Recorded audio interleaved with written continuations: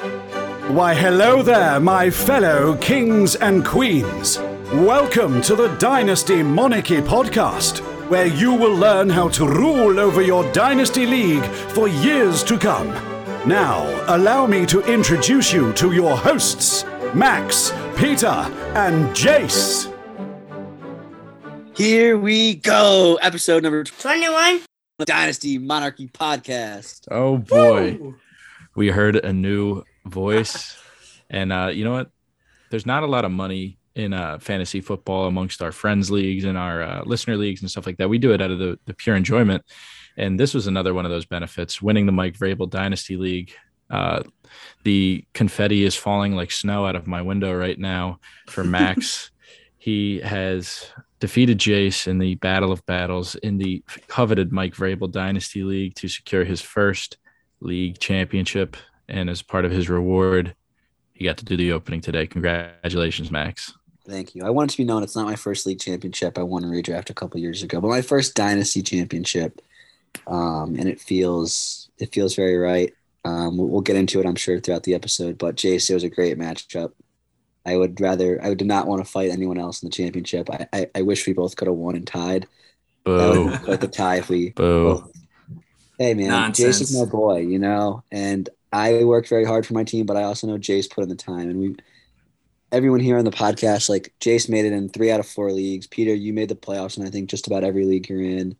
I made the playoffs in like 60, 70% of my leagues. Like we all put in the time, we put in the work, and it pays off, It's really nice to see when we can do that, So Yeah. I'm proud of Jace. I'm proud of Peter. Sadly, I had to knock Peter out in 2 leagues. This is true. Basically Peter's dad, but I'm really proud of us boys. Something I will say, another thing with you, Max, you kind of pumped us up saying that we have, we made playoffs or like made championships in like a lot of our leagues. And you said you only made it in like 65 or 70% of the leagues, but a lot of those leagues are dynasty leagues where you're rebuild first and your team has a vision. So not a lot of like failed teams or not to take a straight bullet out on the Giants here. Not a lot of misdirection like the New York Football Giants right now. Yeah, Definitely. I was in last place last year in Dynasty. And it didn't stay with me in all off season. I just try to get 1% better every day. I was hitting those texts every day, trying to hit up Jace, Peter. I mean, that's why we started the podcast, because I was texting you guys every day. I'd literally go into Peter's room every single day, be like, Peter, like, let's trade, bro. And just talk to him and just enjoy the trade process and everything like that. So I appreciate you boys always putting up with my trades and the rest of the league. And I can't wait to see where the league goes. In about 20 years, they're going to do a last dance for you. It's going to be called the Zoller story, worst to first. dude, what a turnaround. Talk about rebuilding. That's the quickest rebuild I've ever witnessed, ever heard of. But I mean, you talked about it. We started this podcast because we were just texting so much about different trades and stuff this offseason. Like I look back on that time with just like so much inner joy, just talking to you guys every day. Just, I barely even knew Peter at the time, Max. Like we just knew each other through fantasy. Like I feel like we all really connected during that time. And, all of us, we put together good teams. We all made the playoffs and, Max took the thing home. So I don't know, the whole thing, it was just such a great season. Max, I'm so happy for you, man. Like to take home a Dynasty championship. We were talking about this pre-podcast, and Peter, you kind of mentioned it. There's not a whole lot of money involved with our leagues. Like at the end of the day, we started All this pride, thing. man. All pride, pretty much. We were all college kids when we got this thing going. Some are still in college. Some just got out. We don't have a whole lot of money, but Max and I were talking about it. If there was no money involved, just winning a Dynasty championship, just you feel like a GM that just like went out there and crafted the perfect championship team. So congratulations to Max. Congratulations to anyone else out there who is taking home a fantasy championship, especially Dynasty. There's literally no better feeling. Thank you, boys. The podcast has given me so much inspiration, and talking to you guys in the chat every day and everything. Like I wouldn't have been able to do it without you guys. So I really do appreciate it. Yeah, really quick. Did want to give a quick shout out to first place and runner up from our inaugural Listeners League, King Smoke, being the winner, and my boy Deuce Dropper. Love the name Deuce Dropper. Come first and second respectively. Congratulations, guys. You had great rosters throughout the year. Our team riddled with injuries. I'll make every excuse in the book. I feel like our team on paper was right up there with the best rosters, but week on week, it's hard to win all 3 games when you don't get a bye. So again, congrats King Smoke and Deuce Dropper on first and second place. Seriously, moving forward, we love the Listener League, and you guys are the best, seriously, and you guys give great inspiration as well for the pod. Yeah, just real quick here, King Smoke, I just wanted to shout you out again. You came into it kind of rebuilding and everything like that. I don't think you were trying to compete this year. And I mean, your team, a lot of young stars, and just it really showed up. And I'm happy for you, Deuce Dropper, just the whole league, like Peter said. I'll echo that. Mm-hmm. Me too. All right. Anything else? Again, congratulations to all league winners out there. We hope we at least helped you make a nice deep run in your fantasy playoffs and set you up for success moving into the 2022 season. We're going to have a lot of 2022 content coming up, especially with this draft class. A lot of receiver heavy drafts getting mocked so far. I think there's 4 or 5 guys within the NFL first round draft for receiver. So get your first round picks ready if you are pretty bad at wide receiver or old. We're going to be doing in-depth analysis and breakdowns of all these guys moving forward. Beyond that, we do have our giveaway coming up for Super Bowl Sunday. Still stay tuned for that. Follow us on Twitter. We've been getting a lot of traction on Twitter over the last couple of days with some fantasy football insiders and a couple other people starting to follow us and recognize our game over there. So give us a follow at Dynasty Monarchy on Twitter. All of our individual handles are linked there as well as the description box below, and give us a follow on Spotify, Apple Pod, whatever you want to do, whichever place you listen to your podcast. Give us a rate. 5 stars, only acceptable one. Especially if you won your fantasy championship from some advice that we gave you, we would really, really, really appreciate a rating. We would really appreciate that. So again, thank you. But we have an incredible show. We're going to do some buy low candidates. So some guys that kind of finished off the year a little stinky, that we have a lot of faith in moving into 2022. We're going to have some sell high candidates. Some of these roaring rookies at wide receiver, I'm sure, are going to be listed that made some impacts down the season, down the stretch in the playoffs. And then we're going to do kind of a flip on something we did. I feel like it was episode 8, 9, or 10, something like that, where we did mid-season overreactions. We're going to do postseason overreactions. Moving into 2022, this is something that we feel very vehemently for the following season. Without further ado, anything from you guys before we get into the episode? What was that word you just said? Vehemently? Vehemently. I've never heard that word in my life. I am so blown away that is in your vocabulary. That is. Me too. Vehemently, in a forceful, passionate, or intense manner with great feeling. Wow. I'm going to take that with me. Yeah, shout out. Jeez. Shout out SJU, baby. Yo, bro, I went to SJU too, and I just didn't learn that word. So. Shout out. How about shout out Lori and Mike, my parents. There you go. That used to vehemently encourage me to get better grades. Let's put it like that. Dude, you're awesome at this. Seriously. Anything before we get into the episode today, guys? Yes, Negative. I want to thank our sponsor, and then you can take it from there. You got it. Spice up your tailgate this season with the original Turf Truck Bed Liner. Sport your team, company, or custom logo in their handmade vehicle liners. Designed and crafted in the US of A. There you go. Perfect for tailgates, gyms, home office, or anywhere you want to rep your favorite logo. Each product is pet, party, and work proof. Visit GameDayLiner.com and use the code Dynasty22 today to score 15% off your custom liner. Yes, not 10, 15% off your custom liner. That's code Dynasty22 at GameDayLiner.com to get 15% off your very own Turf Truck Bed Liner. Definitely. And I will say from previous episodes, it used to be Dynasty 21 all lowercase, and now it's Dynasty 22 all lowercase. So just moving forward with the new year, hard to believe that it is a new year, but Dynasty 22 is the new code. College football season's wrapping up. Very sad. So get your orders in now for next year, or maybe even some kind of office memorabilia, whatever. First and foremost, great guy. Jace knows him very well. Seems like a nice guy. just trying to start a business, start a dream, and it's a great product too. So you help both. All right, so we're going to get into the episode. Again, thank you all for an incredible 2021. And we're going to move into 2022 with our first segment, Buy Low Candidates for the 2022 off season. I really don't feel like I'm in a snake draft mood. I know this is surprising. I want to gift it. I want to gift it to our reigning champion, Max. Right there on a gold platter. Another extra perk of winning the championship is being able to decide the order for now. You go first, and then Jace, and then myself. All right. If you are a Jets hater, turn away. Turn off. Just skip forward probably about 3 minutes. But no, on a serious note, if you aren't a Jets hater and want to get better at fantasy football next year, this is an incredible buy low candidate moving into the offseason. Michael Carter, rookie running back out of North Carolina, notably Javonte Williams backup at North Carolina, despite being a year older, I believe.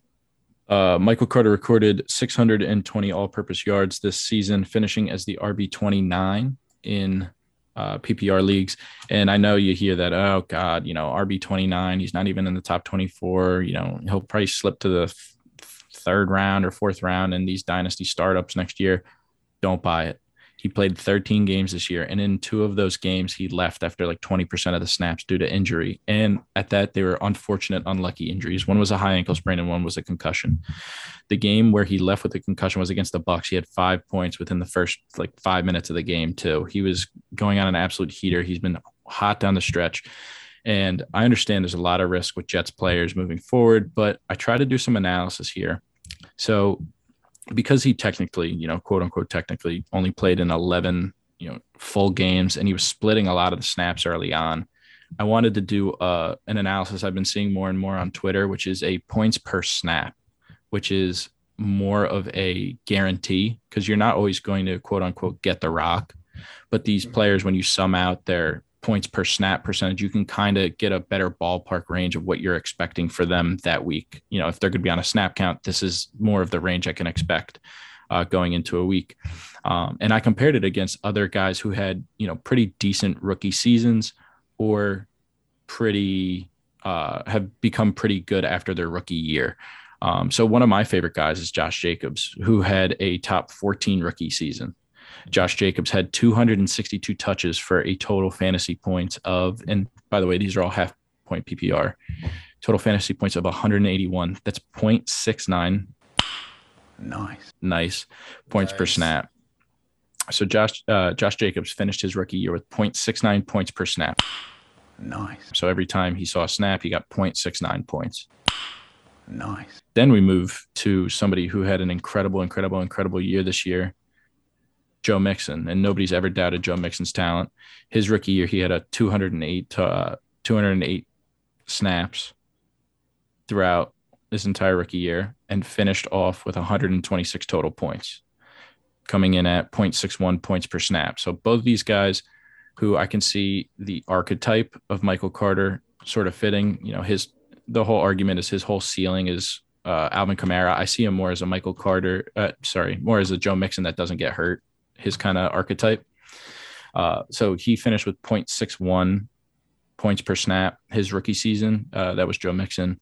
And then I'm going to do his college teammate, who is a 2022 expected first round pick in dynasty startups. And then beyond that, probably in redraft startups as well. He's going to be a first round pick at some point. He had 232 total touches for 176 points on the season, coming in at a whopping 0.76. So 0.76 points per snap. Michael Carter finished with 0.01 higher. So Michael Carter finished off the year with 0.77 points per snap, 135 points on 174 total snaps. And Javonte Williams finished at 0.76. So if you're banging the drum for Javonte Williams, I would be banging the drum even harder for Michael Carter, who is a guaranteed number one in that offense with the potential for Melvin Gordon to come back next year and Javonte Williams to get screwed a little. What about Tevin Coleman? Oh boy, I'm scared. What about my boy LaMichael? Just a Sorry, guy. but that was a little bit of my analysis with Michael Carter moving forward. I tried to stay as objective as possible, not trying to show any jet bias and having elaborate non-math based arguments for him. No, I really like that. And I stumbled upon some data. I shared it with you pre-podcast that further supports this. And it's actually points per touch rather than points per snap. But I actually, like you said, I like the points per snap metric a lot more just because you're not guaranteed to get the rock all the time. So here's some points per touch data. So the crazy thing about Michael Carter to me, though, this season, he was only averaging 13.4 touches per game, but was still able to turn in 0.88 points per touch. So almost a full point every time he touched the ball. And looking at this list that I have in front of me, I want to give a shout out real quick to the guy who did this. This is Scott Rinier at Munder Difflin FF. And you think he likes The Office or something?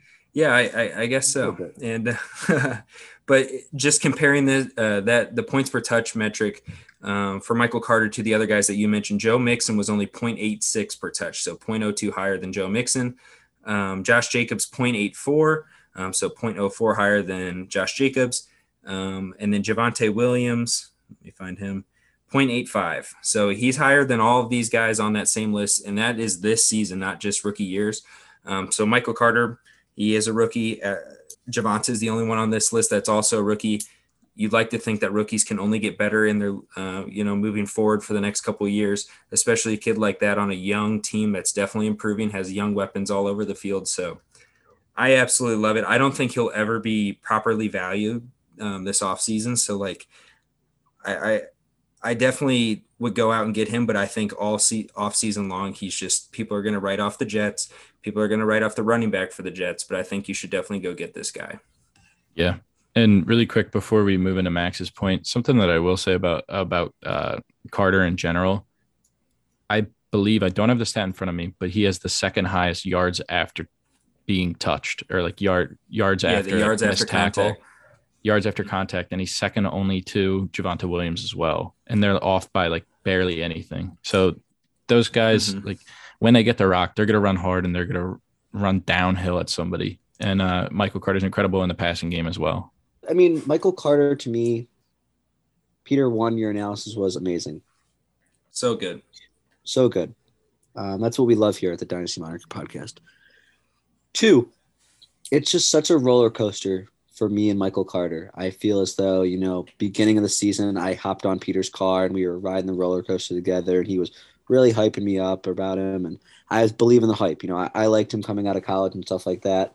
And then he kind of disappointed during the season and then got hurt and everything like that. And to me, where he finishes a running back, it doesn't decide his skill set whatsoever. I think he's so much better than that. And I think when he was playing the games, he was putting up insane numbers.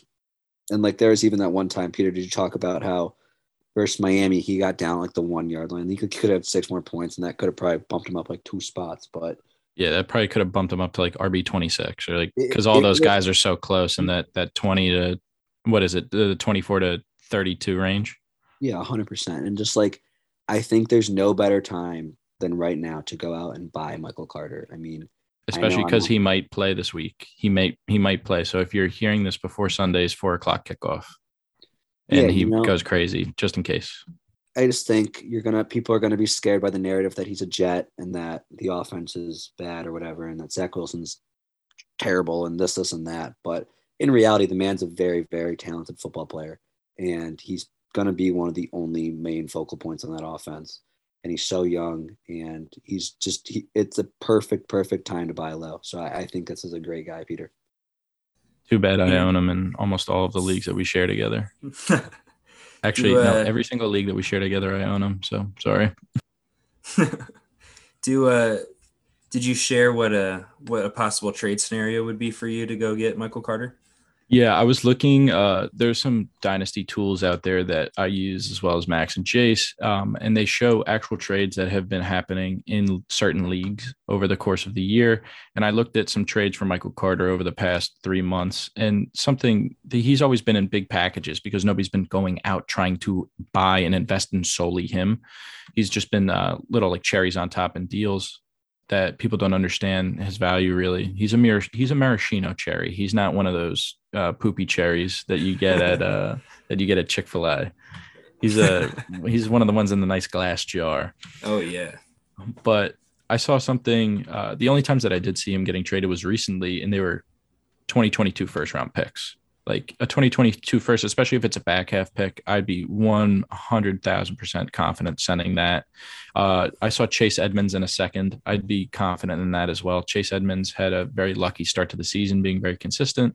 And then with no James Conner down the stretch, he got a lot of opportunity late there as well. That opportunity is always going to be there, but he's just an aging running back that is going to not have that same kind of juice and power that Michael Carter has. Chase Edmonds doesn't have top 12 running back upside over the course of his career, while I feel Michael Carter definitely has that kind of upside. Yeah, I think those are both really, really good deals. I feel like the Chase Edmonds one, you could probably, depending on what time you want to send that offer over, like I don't know what James Conner's contract looks like. I think he was just on a 1-year deal, so he could be back out the door. I don't know if they're going to re-sign him. You would think they would after the year he had, but just like us dynasty managers, he's an aging running back that just got a lot of work. So I think you could probably get Edmonds to go over there straight up if it looked like that was going to be his backfield again. And I think that would be especially in full point PPR. I think that'd be really good because I do think Michael Carter, the thing with I don't know why, but I kind of compare Clyde and Michael Carter in a way, like just because we've talked about this. Yeah. They're both coming out of college so good catching the ball out of the backfield. In Clyde, that was just like the thing I kept clinging on to is he's got to just catch the ball. If he starts catching the ball in that Kansas City offense, he's going to be unstoppable. It hasn't happened for him, but with Michael Carter, we saw it for a stretch. Mike White, during that 2-3 game stretch when he was starting, Michael Carter was like a top 5 option in full point PPR. So I think if Wilson and that Jets offense figures out that they can just take the safe route more often than not and dump it down to an electric pass catcher out of the backfield, I think it'll be good for the offense. And I think Michael Carter, I think it's more likely to materialize for him than Clyde at this point. All right. Who do we have up next, Mr. Champion Max? Chase is up next. I'm up next. So this one, I'm kind of going to make it 2 actually, because it's kind of I'm not just going after these guys specifically necessarily. I'm trying to upgrade elsewhere in the trade. When I'm selling high here, buying low here, I want to buy low on another guy so that I can upgrade elsewhere. So that's kind of my thought behind buying low on Russell Wilson, who's just had an abysmal year and I don't know, it just feels so gross saying his name at this point. I don't even know. He was down there with Matty Ice towards the end of the season, and ever since he got back from that injury to his hand. So he's one guy that I think is definitely going to rebound. This is Russell Wilson we're talking about. He's a perennial top 12 quarterback in fantasy, and I don't think he's being valued that way right now. I also think he's a bit of a mystery box because personally I don't think he's going to stick in Seattle. I think he could end up in Denver or someone who really needs a quarterback and is ready to go a little more than the Seahawks at this point. But another guy that's really been struggling down the stretch and really let me down in redraft is Matthew Stafford, who's really been struggling lately. And he's another great buy low candidate to me. I think next season he's going to be in the running for MVP once he gets in to a second full offseason with Sean McVay in that offense and kind of figuring out where those weapons stand and what roles they have in the offense. So both of those guys I'm absolutely targeting. I'm trying to upgrade elsewhere. So here is a trade that I have kind of put together, kind of demonstrating what I'm talking about. So this is a real trade I'm actually deciding on sending out, but it's Kyler and TJ Hawkinson from my side for Russell and Kyle Pitts. So that's a trade that I am debating on sending out. I think might have a decent possibility of going through, but I want to get your guys' thoughts on it. I guess I'll kick us off here. The only thing that entices me about Russell Wilson is the guy that he throws the ball to in DK Metcalf. I think without DK, I think Russ is pretty cooked. Even with DK, he's still pretty, after the thumb injury and everything, and just that offense with Pete Carroll, I want nothing to do with it. So, I think trading Kyler for Russ, in a 1 quarterback league, I think it's completely fine. I'm not the biggest Russ fan, but just to get Pitts and have that advantage, he's breaking Mike Ditka's record this week for tight end yards. I get he had an extra game. The man's insane. And He he's had playing more with than Matt. an extra game back then. I think they only played like 14 games. But yeah, I think that is true as well. But yeah, like not even just going after a guy like Pitts. I just think any other kind of target you have out there where you can, maybe see like, in that same league, I have Elijah Mitchell, maybe like a Kyler and Elijah Mitchell for Russell Wilson and DeAndre Swift on that same team. I just think at the end of the day in the offseason, quarterbacks really don't mean that much to me until it's like right about, it's like just that time for the season to start. Like, I feel like it can be a pretty fluid position on your roster because like you pretty much know like the top 12 guys. And like, to me, you can just shift around those guys and to upgrade or downgrade is really not that hard. But I just think there's such a bad taste in people's mouths with both Russell and Matthew Stafford, who I haven't talked about a whole lot, but I think especially me, who just had him in redraft, who like, he really let me down in the championship game against Baltimore in that horrible secondary that we talked about. I just think there's a good window to just shift that quarterback and maybe find a slight upgrade elsewhere. So that's just kind of like I don't know. That's just kind of a way that I'm thinking about it. I'm not necessarily just specifically targeting a quarterback on my team until it's, a week before the season. yeah, for me, I can't be more opposite Max here. I think Russell Wilson, despite me kind of pooping on him all year due to my Jets bias with the Jets having their pick, I think winners find a way to win and find a way to compete. And Russell Wilson is a 100% winner. And wherever he goes, he's not going back to Seattle. Seattle needs to understand that and just let it be. He's not going to go back there. And wherever he goes, he's going to find a way to win. Winning quarterbacks, for the most part, are fantasy relevant. And I would bank on that skill set, being able to transition somewhere else. And by the way, he had his worst offensive line that he's ever had in his entire career this year, outside of Dwayne Brown, who averaged out as a league average tackle per Pro Football Focus. I think he averaged out at 16 or 17 left tackle on the season. Every other lineman was in the bottom 10 at their position. That offensive line was one of the worst lines I've ever seen in my entire life. And I said this preseason as well. This is why I was anti-DK. From the beginning of the season as well. You can check the tape. So how'd that turn out for you in the championship? It turned out very bad in the championship. Not for me, for Jace, but It sure did. Broken clocks right twice a day. Yeah. He scored 3 times though. How are you going to tell me that? And then it's right 3 times a day. I think I really like what you said, but just kind of like a thought to sum it up. I'm betting on the sample size with both of these guys. They've always been solid. I don't see either of them dropping off a cliff. And I think kind of the thought, more so Russ than Matthew Stafford, I think a lot of people might be out on him completely. Like, the past couple of seasons, he's been hot for stretches, then ice cold at stretches. And now he's been ice cold pretty much all season. So I just think there's a bad taste in people's mouths, and I'm going to bet on the sample size. And I'm also going to take that mystery box because personally, I kind of see him in a Broncos uniform. So there's some really good weapons over there, and I'll take that mystery box. All right, Max, let's hear it. Perfect segue into one of my buy low candidates. I have 2 as well. As of you guys don't know who I'm going to say because I don't put in the doc because I'm a surprise. It's going to be Jerry Jeudy, first one, buy low, isn't it? Jerry Jeudy is one of them. Let's go. Number 2 is Jalen Waddle, and people might be like, "Oh, what are you doing buying Jalen Waddle low?" Everyone's caught up on Jamar Chase's season. Everyone's like, and don't get me wrong, we're not fading Chase here anymore. That's for sure, right, Chase? Nah. Chase is on the case. What Jalen Waddle did this year is incredible. He did it with a pretty below average quarterback in Tua, and he was getting like 12 targets a game. He's just a very, very fast NFL player. He's very talented. That's why they took him number 6 overall, right behind Jamar Chase. And I say buy low because it's not going to be easy to get Jalen Waddle, but I think he's going to be a top 10 dynasty wide receiver for many years to come. I think he has that skill set, and I genuinely believe in him. Recently, I just traded away Trey Lance and Devonta Smith for Jalen Waddle and Gabe Davis.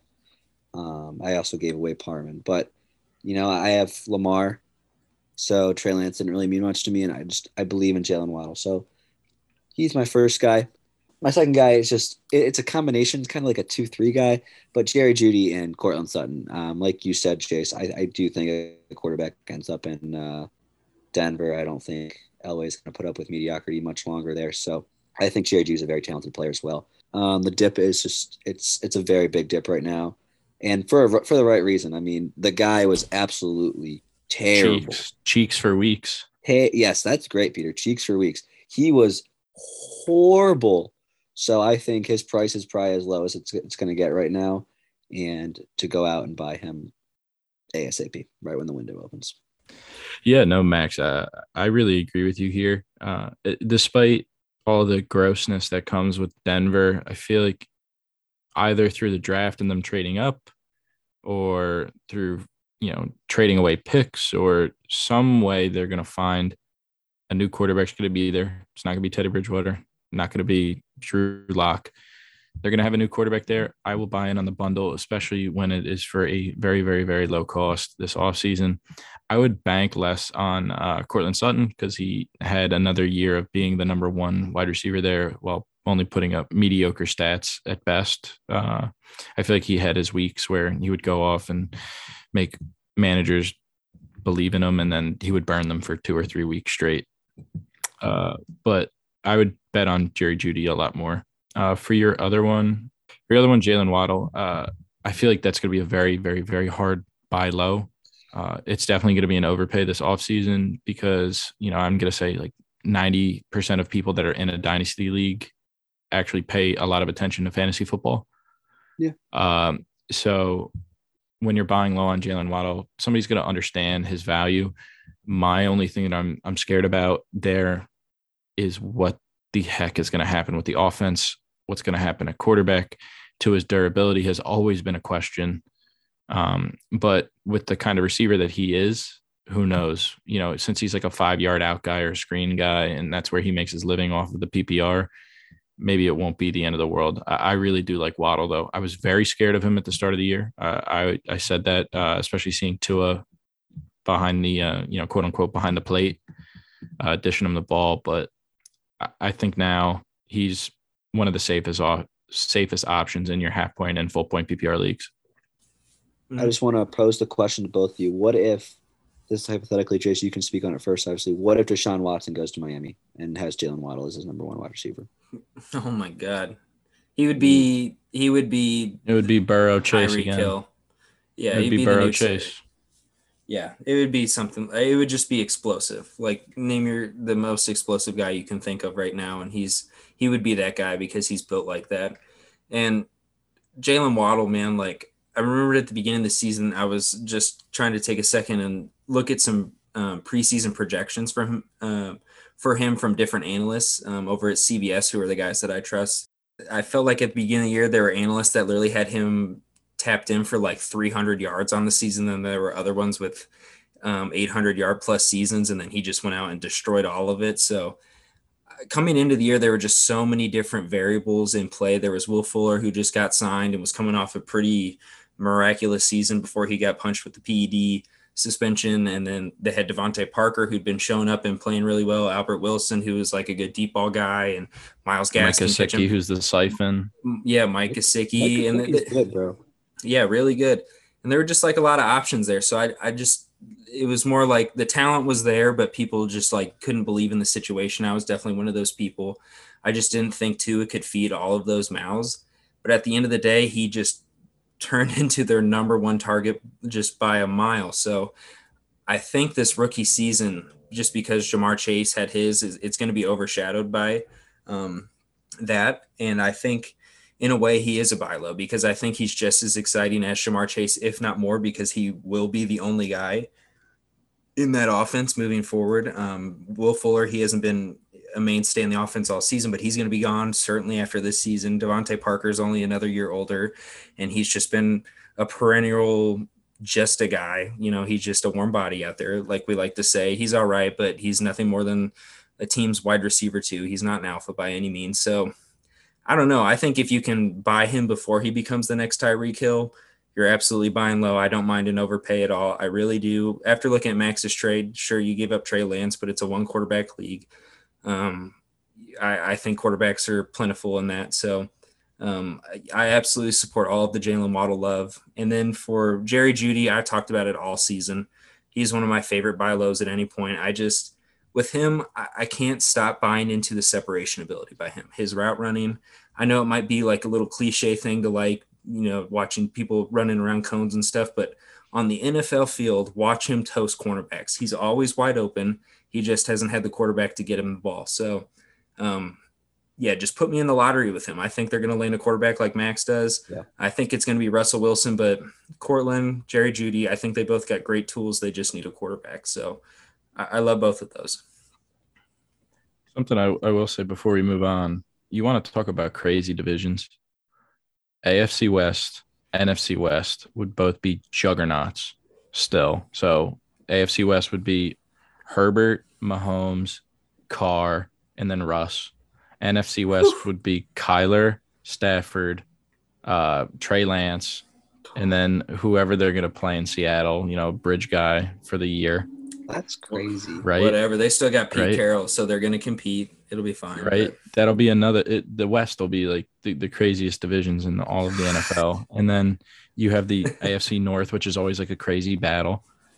And then the AFC East, which is becoming more and more like the NFC West every week, with these teams kind of starting to figure it out all at the same time. Mm-hmm. Yeah, so these divisions are going to become very, very, very tight moving down for next year and the year after, especially if Denver can land a quarterback. It'll be very interesting for next year. I think the AFC West would move to be the hardest division in football. 100%. 100%. Yeah, I would agree. All right. We are going to snake it around, Max. Give us your sell high. Yeah. This could get reaction, Chase. You could put it in as a shocker. People are shocking that Max is saying this right now, but it's another guy I sold on right when the window opened. He hurt me a little bit, but it's Christian McCaffrey. You and the Panthers alike. Me and the Panthers alike. That also came out after I sold him, but they're listening to offers. Whenever a running back moves a team, I don't think they get better. You can't name 10 examples in the NFL when a running back moves teams as a free agent or gets traded that he just becomes better. I think the offense fits Christian McCaffrey. I think he's comfortable right now, but at the same time, he's been hurt for 2 years in a row. And I would sell him now while he still has the value that he does. I ended up selling him for Devonta Smith and Amari Cooper. And, obviously it stinks not to get a running back in return, but to get Smith was already great value. And then to get Cooper on top of it, I was like very, very pleased with it. CMC's at the age barrier, man. And sell the name. They'll say that there's not a lot of tread on those tires, which, over the last 2 years, they're kind of right. And this year he did not have surgery, but he's one of those guys, the proof is in the pudding, as they say. The last 2 years he hasn't been available.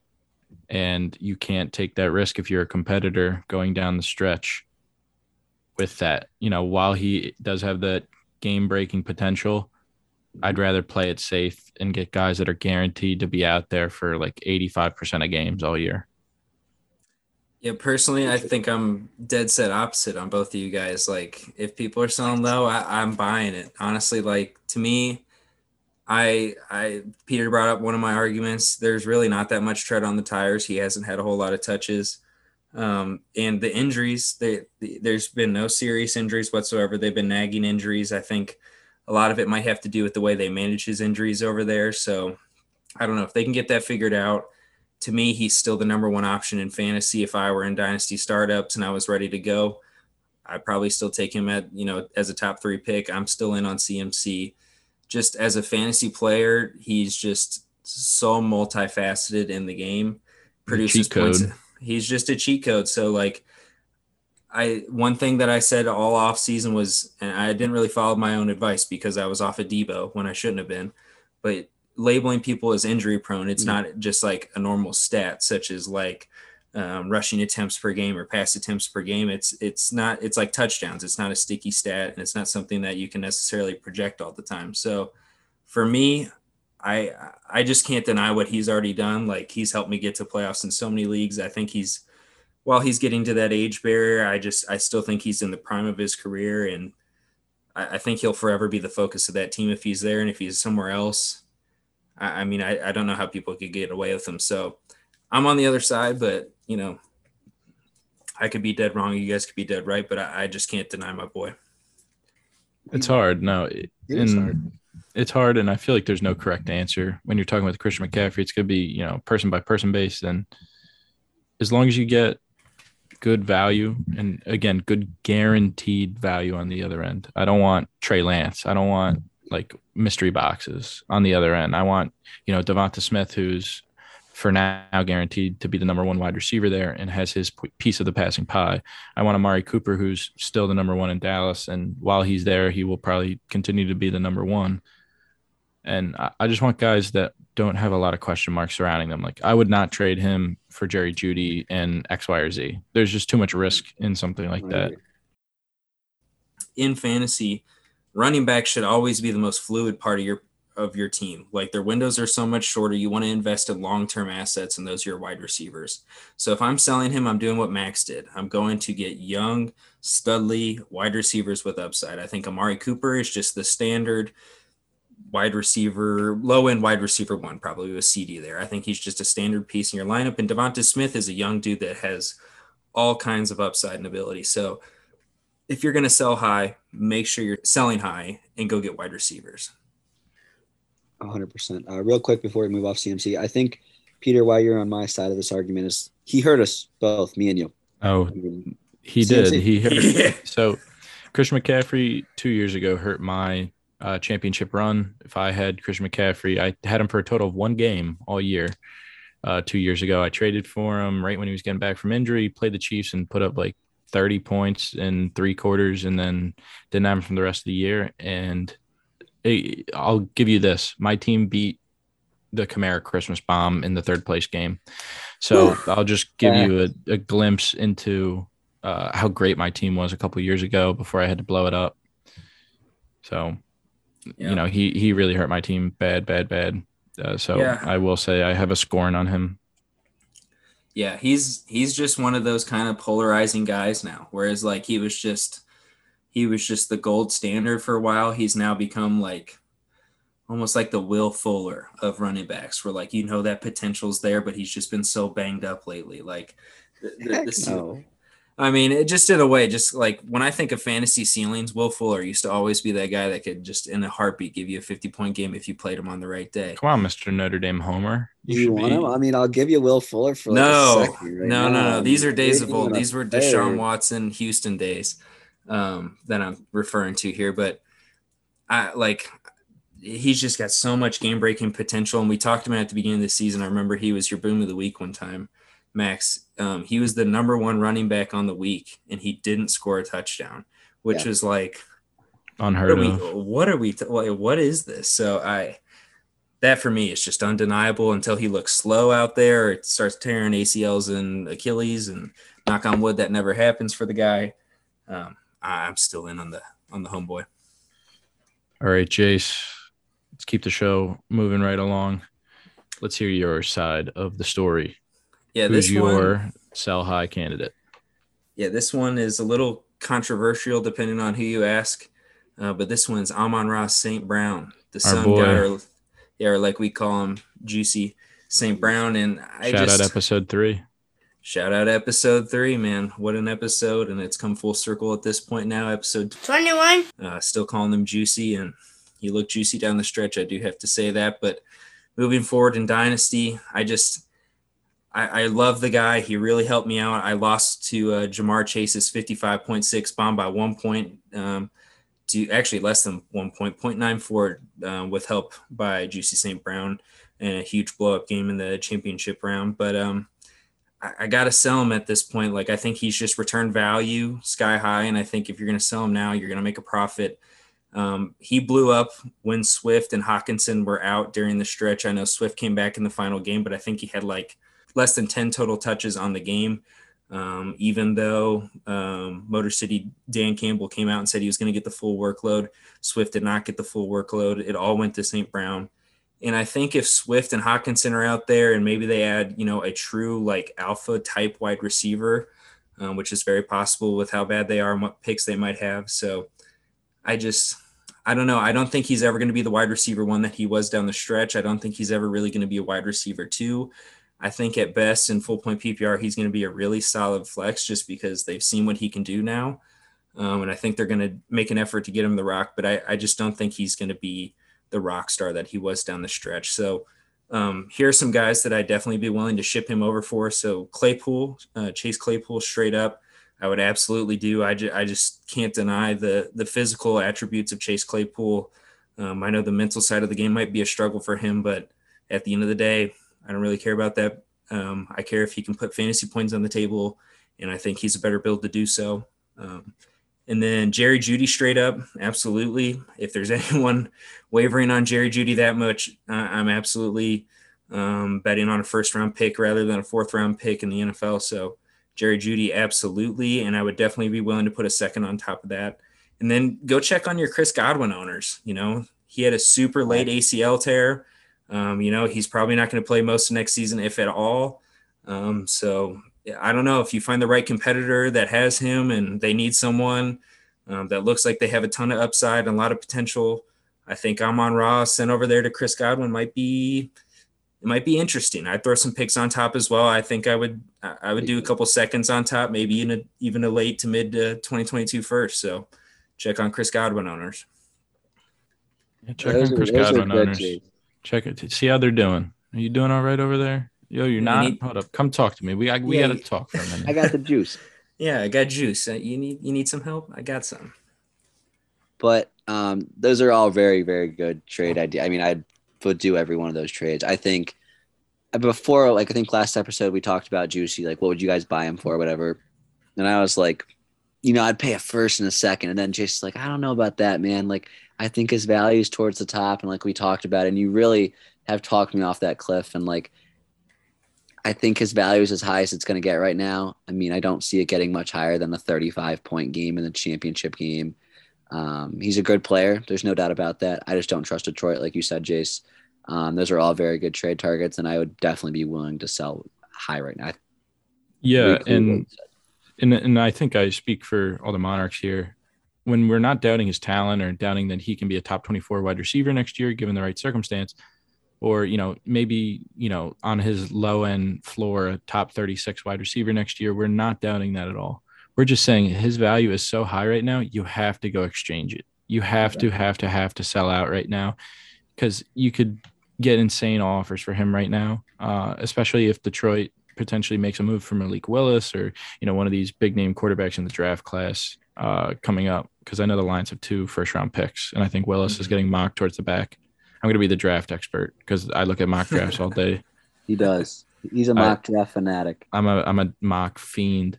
No, I just love the NFL, and now that there's no more Thursday football to get ready for, I just get going on the mocks. But no, his value will go through the roof if they're given the correct quarterback. But I really don't see Malik Willis making a huge impact in the first year in that system. Jared Goff, they have Hawkinson, they have Swift, they have Jamal Williams. They have incredible weapons there. And while he has been incredible this season, I feel like you gotta sell right now, and you just have to sell right now and get players that are guaranteed value. He's a coin toss away from never being this high again in his entire career. And you just got to trade in on that now. 100%. Yeah. All of his value down the stretch is just directly tied with Swift and Hawkinson missing time. More so Swift, which makes sense because his ADOT is not high. They are not throwing him deep balls. He's only 6 foot tall. I mean, actually, he's a lot. I thought he was 5'8", honestly. No, he's 6 foot tall, 197. He's not a huge guy. They're not going to send him down deep field unless he's just absolutely cooking somebody. He doesn't have to go up and get it. So I don't know. When Swift is back, Swift is good for he's got the upside for 10 targets in the passing game. And those are the same exact targets that Juicy gets. So I don't know. I think they're going to disappear. He didn't score until week 13 when Swift and Hawk were out. So the touchdown upside, I talked about it during the podcast. I never thought he had much touchdown upside. He ended up saying, no, I do. when I'm the only guy out here. But when the rest of the weapons are out there, he really doesn't. He's not a TD threat, not a red zone threat, if you ask me. But he is talented. He's a guy I want on my roster for sure. But like Peter said, the value is just too high. If you can swap it for a Claypool or someone that just has a little more upside or a little more consistency going for them or projected for them down the road, I'd rather have that guy. But Juicy's still solid. You just got to capitalize right now.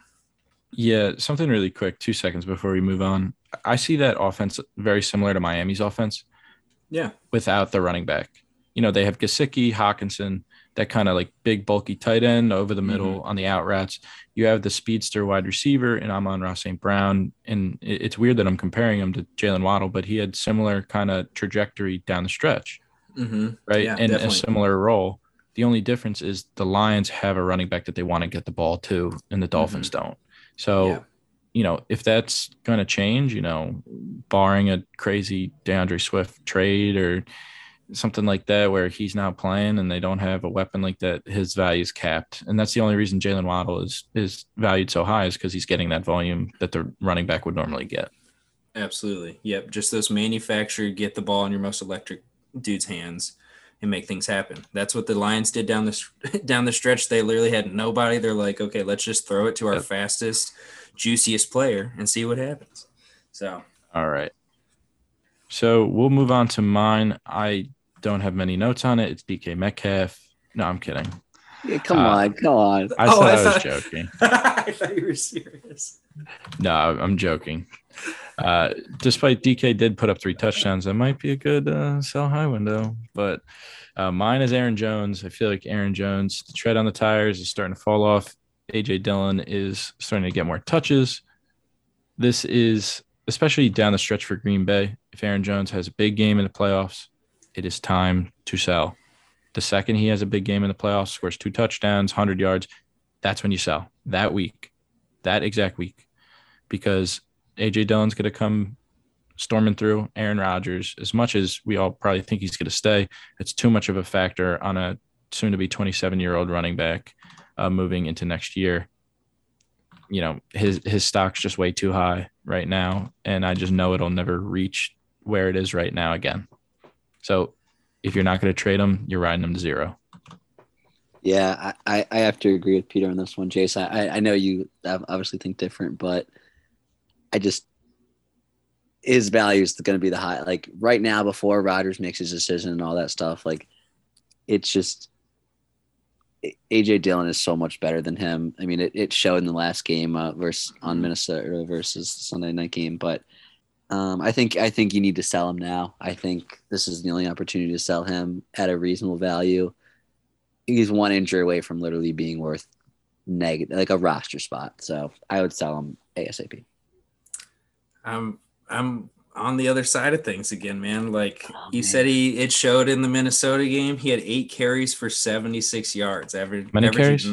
Wait. Hold on. What? 8, but he also had 6 targets in the passing game, 5 catches for 30 yards. Still got you 13.1. He's too efficient in the passing game then. I mean, they signed him to a 3-year deal last year. He's going to be there. He's one of their safest options in the passing game. I think Rodgers and Devontae, they're going to find a way to stay. I think that offense is going to look very similar at the end of the day.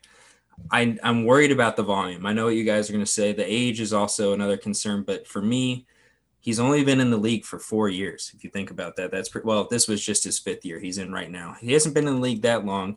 When he got in the league, he was splitting a lot of time, which he's doing again. So I don't think there's a lot of tread, not a serious injury guy. And over the last 4 weeks, listen to his yards per carry, 7, 4.46, 5.5, and 9.5. Like, he's still got the juice. I don't think he's better than Dillon. I think he's a more like electric runner. I think in between the tackles, Dillon's is probably a better runner. But as an athlete, I think Aaron Jones is by far the better athlete. That's fair. That's fair to say. I agree. But Jake loves A.J. Dillon. I love A.J. Dillon, but I don't love both. They're not mutually exclusive. I just think personally the age is a little scary. The situation's a little scary. But when there's a dip this big and people I feel like are trying to jump off the diving board, I'm just going to buy him, especially if I'm a competitor. And that's kind of the window I'm looking at him through. If I'm a rebuilder or about to end a rebuild, yes, okay, go get your money's worth for sure because his value is high. But for me, when I'm looking at him as a competitor in the only league that I have him, I want him moving forward just because I believe in the talent. He's got such a nose for the end zone. LaFleur loves putting him in the red zone to scheme up different looks for him. He's always been efficient in that aspect. It's not sticky by any means, but he's put up a large sample size over the past 3 years. I just really like him. I think there's going to be a good enough dip. I would go buy him, but that's only if I'm a contender. So, but if I am a rebuilder, I agree with everything you guys say for sure. All right. So that is going to be the conclusion of our buy low window. Now, just to wrap up the show, we're going to go through this pretty quick. We're going to do our overreactions for the postseason. So overreacting to the entire sample size of our 17-week fantasy season that we had week 1 through the week 17 championship. And we're going to snake it around again, and I will start. So my biggest overreaction right now, Cordero Patterson will once again be a top 12 running back next year. I see Atlanta, and I say, you know what? They really don't need a running back when he runs the ball that efficiently. Mike Davis was obviously tragic this past year, and I believe we talked about it on the podcast. Any of those Mike Davis believers, we really didn't buy into it. All those analysts that thought he was going to break out into the Derrick Henry role, we were kind of dispelling that early, not to take our victory lap or anything. But I see the way that he runs and the way that the city of Atlanta loves him and the coaching staff loves him. Dean Pease and him were on Twitter talking back and forth about playing safety this past week. Saw that. I just, the way that I see him moving forward, I don't know if I would spend a first round pick on him, but if he's there in the second round and nothing has changed in that backfield, I'd 100% take him. Second round of what? Redraft, my bad. Mm-hmm. Not Dynasty. But in Dynasty. In the second round of redraft. He finished as the RB8 this year. Think about that. Yeah. Well, actually, number 7, I think, is what I'm looking at, which I think is PPR. Yeah, 7 in PPR. So even more on top. But for me with Patterson. Max, that wasn't an injury thing. That wasn't a James Conner, falling into all these touchdowns. That was a volume. That man got the work. For me, he's 30 years old. He'll probably be 31 next season. I don't know his birthday.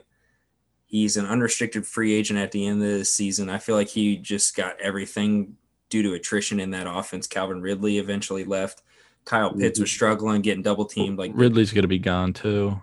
Yeah, if he gets re-signed there and he's like the only guy again, I could definitely see that. But the past 3 weeks, his yards per carry, 1.642, 3.1, only 6 targets over the last 3 weeks. Like, I don't know. I see what you're saying. If the situation is exactly the way it is pretty much, or like they lose Ridley completely and it's pretty similar.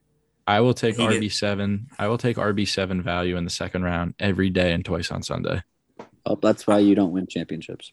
I don't think I could do that, but I don't know, man. I feel like he might be just nothing. But this is overreactions though. So like, I don't know. I just feel like that one needs to be tamed a little bit. I mean, I think it's a fair statement. I just think he was such a good value this year. That's why he was so good.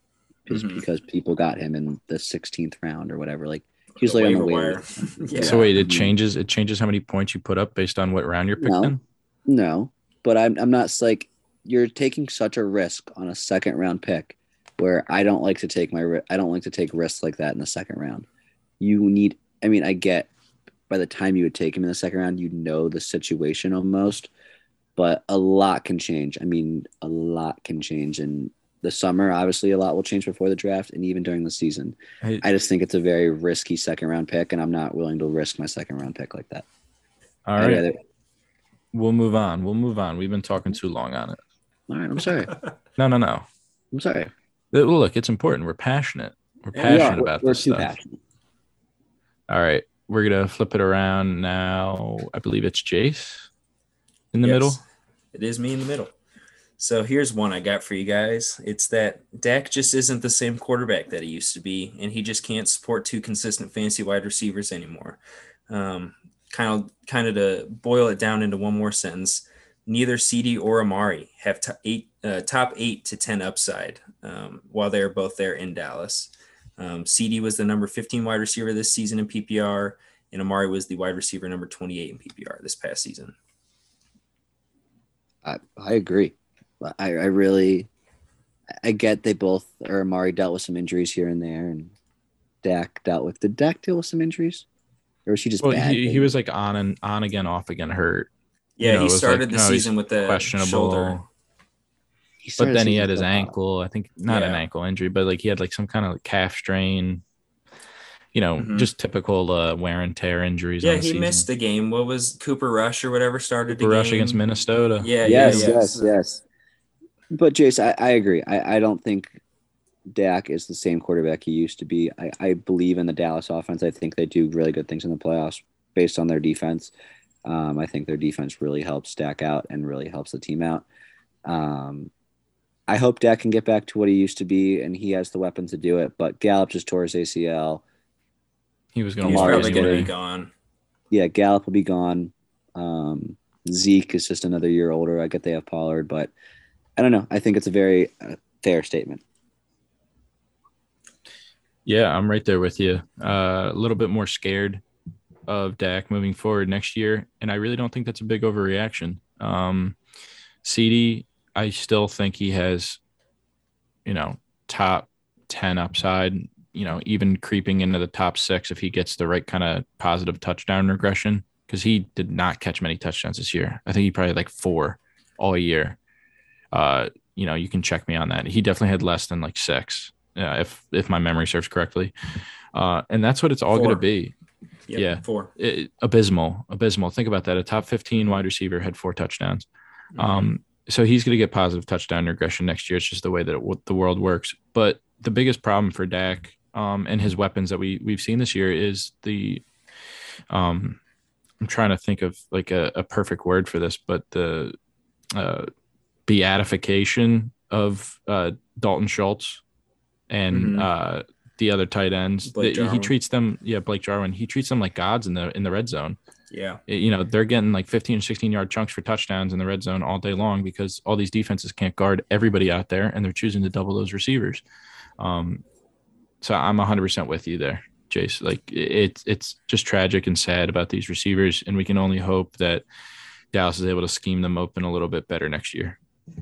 Yeah, I think I feel like more of this argument, like I group both of them into not having top 8 to top 10 upside, but I do think CD, like you said, he could have that positive touchdown regression and easily be that guy. He was the top 15 guy with only 4, like you said. So I definitely see it with him because also he's just so good at high pointing the ball and making athletic plays in the red zone. Like I think that either both or one of the tight ends are going to be a free agent at the end of this season. I can't remember which one or if it was both, but Schultz is because that's their big guy who, he took over Jarwin. So, that he took up a lot of chunks of that target share. Dalton Schultz did. So if he's going to be gone, that definitely helps. And I think if they eventually make that switch from Zeke to Pollard, I know Pollard's a pretty good pass catcher, but they trust Zeke so much.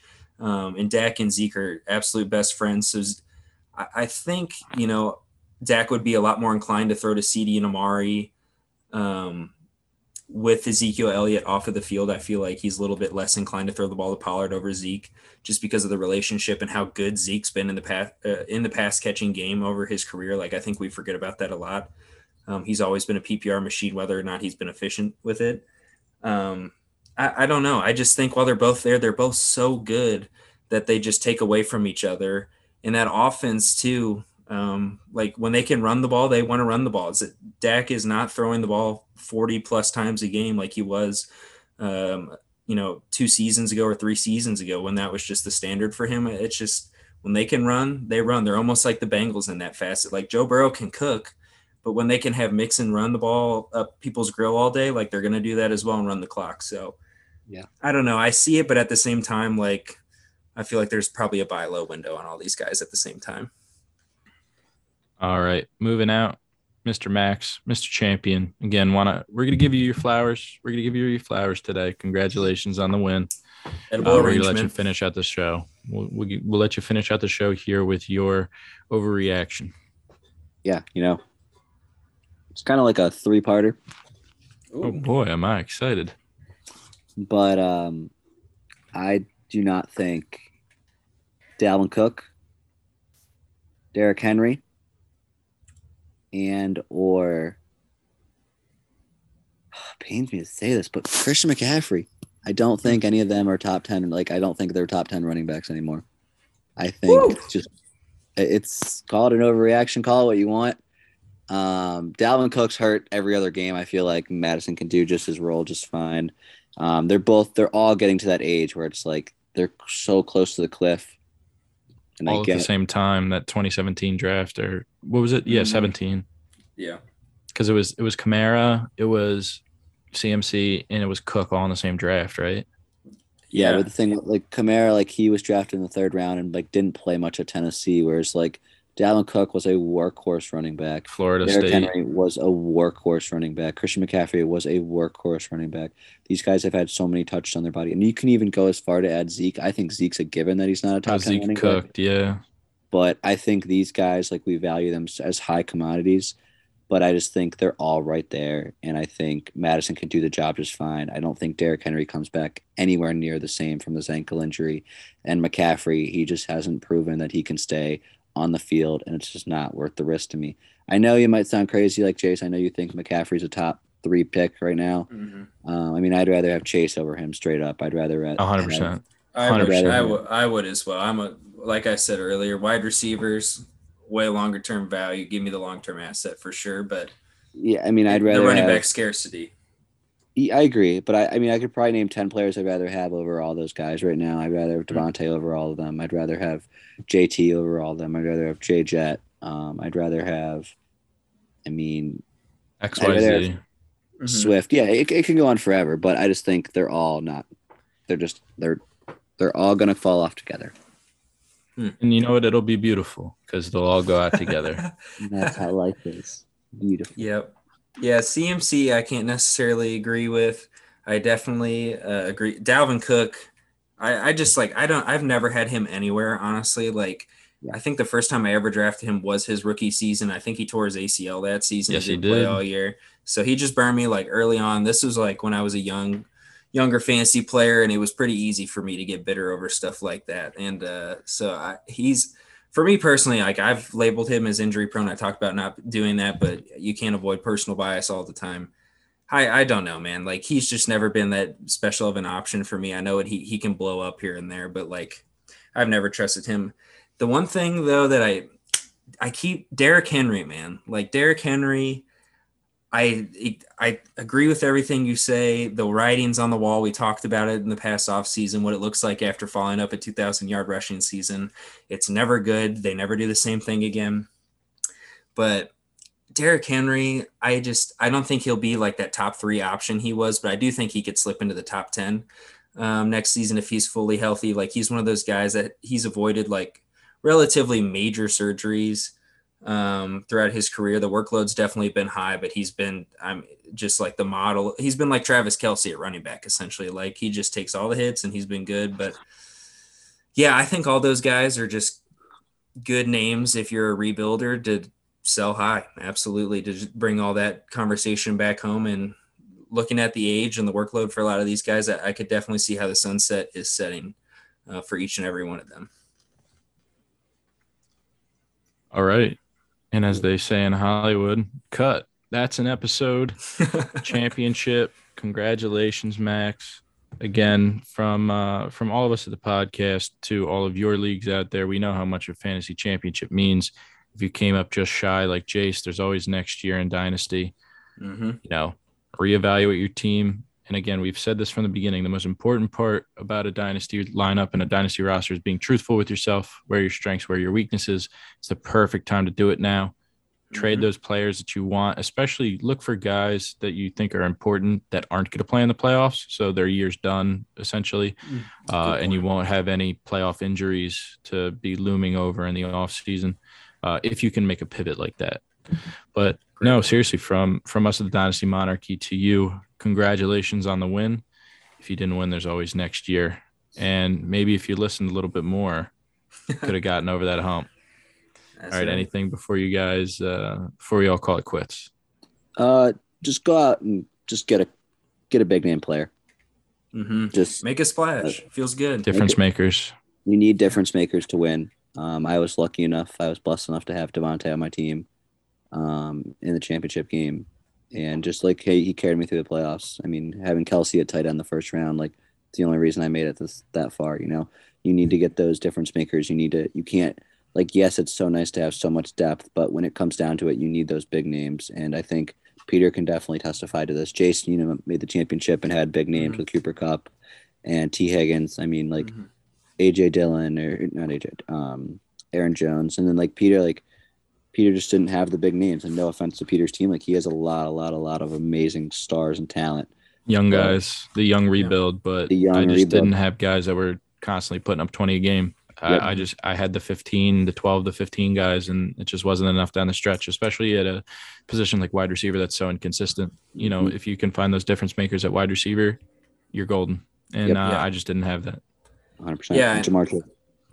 Yeah, I want to second that. Like, even my team, like you pointed out some difference makers, like Cooper Kupp, I feel like was really the only like true difference maker on my team. We were talking about this pre-podcast, Max. Like, when you're building your teams, depth is so nice for so many different reasons, especially in Dynasty. But the reason it's your biggest asset is not only down the stretch when injuries happen and stuff like that, but when it's time to, jump through that championship window or that hoop, you got to have depth to go get your difference maker players, to go get your Travis Kelce's, your Cooper Kupps, your Justin Jeffersons. You have to have ammo to go get those guys. So until then, build up that depth. But when it's time, you got to go pay up and go get your guys. You can't be afraid of push your chips to the middle. Yeah. You can't be afraid about, oh man, look at all these chips right here. It's a big stack. It feels nice. I can, stack them up over here, flip them through my fingers. That makes a nice sound when I drop them on the table. No. You need your, however, 9 best players to go win that championship at the end of the day. It's 1 week. It's one roster. You got to have the guys. Preach it, Jace. Go off. Yeah, I'm saying. So don't be afraid to make your moves. I'm on the cusp of that in one league, and it's exciting stuff. Go find your window and just go make it happen. If you fall up short, I mean, you'll never make it there unless you take your shot, essentially, is what I'm trying to say. I couldn't agree more. And I just want to end the episode on a challenge. Peter, I want to challenge you. I want to see some big moves, Peter. I know look, I'm waiting until week 18's over. I'm waiting to get a lot of those guys being shut down. Okay. Hey, Peter, I know you have a very, very good team, like I said, but I think you're like a one move away. I mean, you've made the playoffs both years. You're one move away. Second highest winning percentage of all owners. If Max can go from dead worst last season in our toughest dynasty league that every manager is always on it, well, with the exception of a couple bums we had in there at the beginning of the season that are no longer with us. True, we kicked their butts out. Gone. If you can turn it around in 1 year, if Max can do that, Peter can definitely do it with his roster. I can do it with 100%. Mine. The Kuklas can do it with theirs. I mean, it's just – this is honestly like the season is so great, and I'm very sad it's gone. Thank God we still have sports betting and stuff. So check us out on Saturday for sure, because that's still going to keep going. But the off season for Dynasty is just the best part. Talking about rookies, draft picks become so much more in trades. I don't know. There's just so much speculation and so much upside and downside. It's just like my favorite part. It's just texting everyone and seeing trades go through and having people vote up for it on Sleeper. So it's a beautiful time. Text your friends. Let's make some trades. Let's make some trades. Right. Peter, I challenge you. Great episode, boys. That's going to be all from us. Follow us on Twitter at Dynasty Monarchy to get the latest up-to-date news and notes there. Again, we're going to be doing a follow for an entry on a giveaway for Super Bowl Sunday. So if you get in now, you'll be ready to go. No running it down to the wire, being scared that you didn't get it in. We are a little bit of a smaller Twitter following for now. So, if you get a better offer at a giveaway, go take it. I feel like it would be really hard to find that. Your chance to win is probably extremely high. So just give us a follow on Twitter at Dynasty Monarchy and turn on notifications, screenshot that, send it to us somewhere, and you'll be entered into the raffle. for a piece of signed memorabilia from Pristine Auction. We're not going to skimp. We're going to get something pretty nice for you guys. With that being said, congratulations to all the winners again, and we will see you next week for our 2021 season breakdown. All right. Peace out, everyone. Peace, peace, peace, peace, peace. And take it easy. Thank you for listening to the Dynasty Monarchy podcast. Fancy some fantasy advice? Tweet or DM at Dynasty Monarchy on Twitter. Until next time, farewell, my fellow kings and queens.